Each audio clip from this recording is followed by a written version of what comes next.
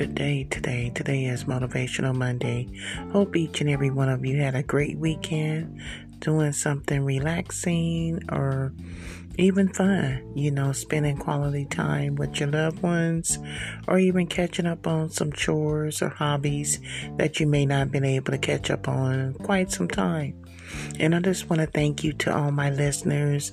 I truly appreciate you. I'm in deep gratitude and thank you for supporting me and just being there. That's truly a blessing. And just remember, find something that you have a passion for and that you have maybe tucked away and you just want to bring back to life.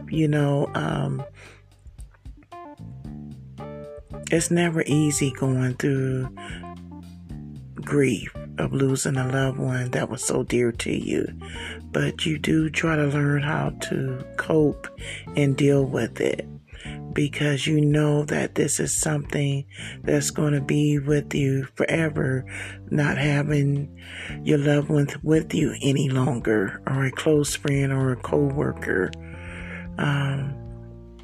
We have been through a lot within the past year, and dealing with that alone has been a great adversities. It's been very hard. It's been very challenging, and we have to adapt and adjust to the new norm.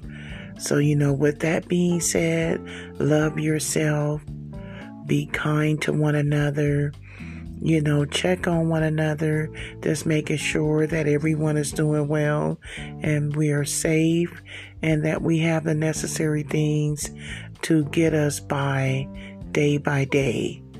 And it's never nothing wrong with, making a phone call, sending an email or a text message or FaceTiming just to say hello. I was thinking about you and I just wanted to check in.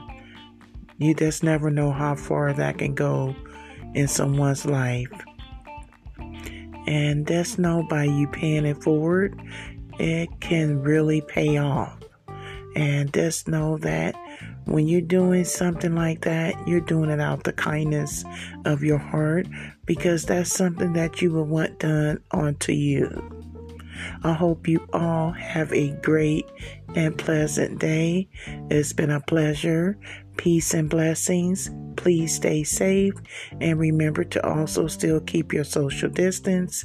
And when you're out and about, please wear your mask to protect yourself and others.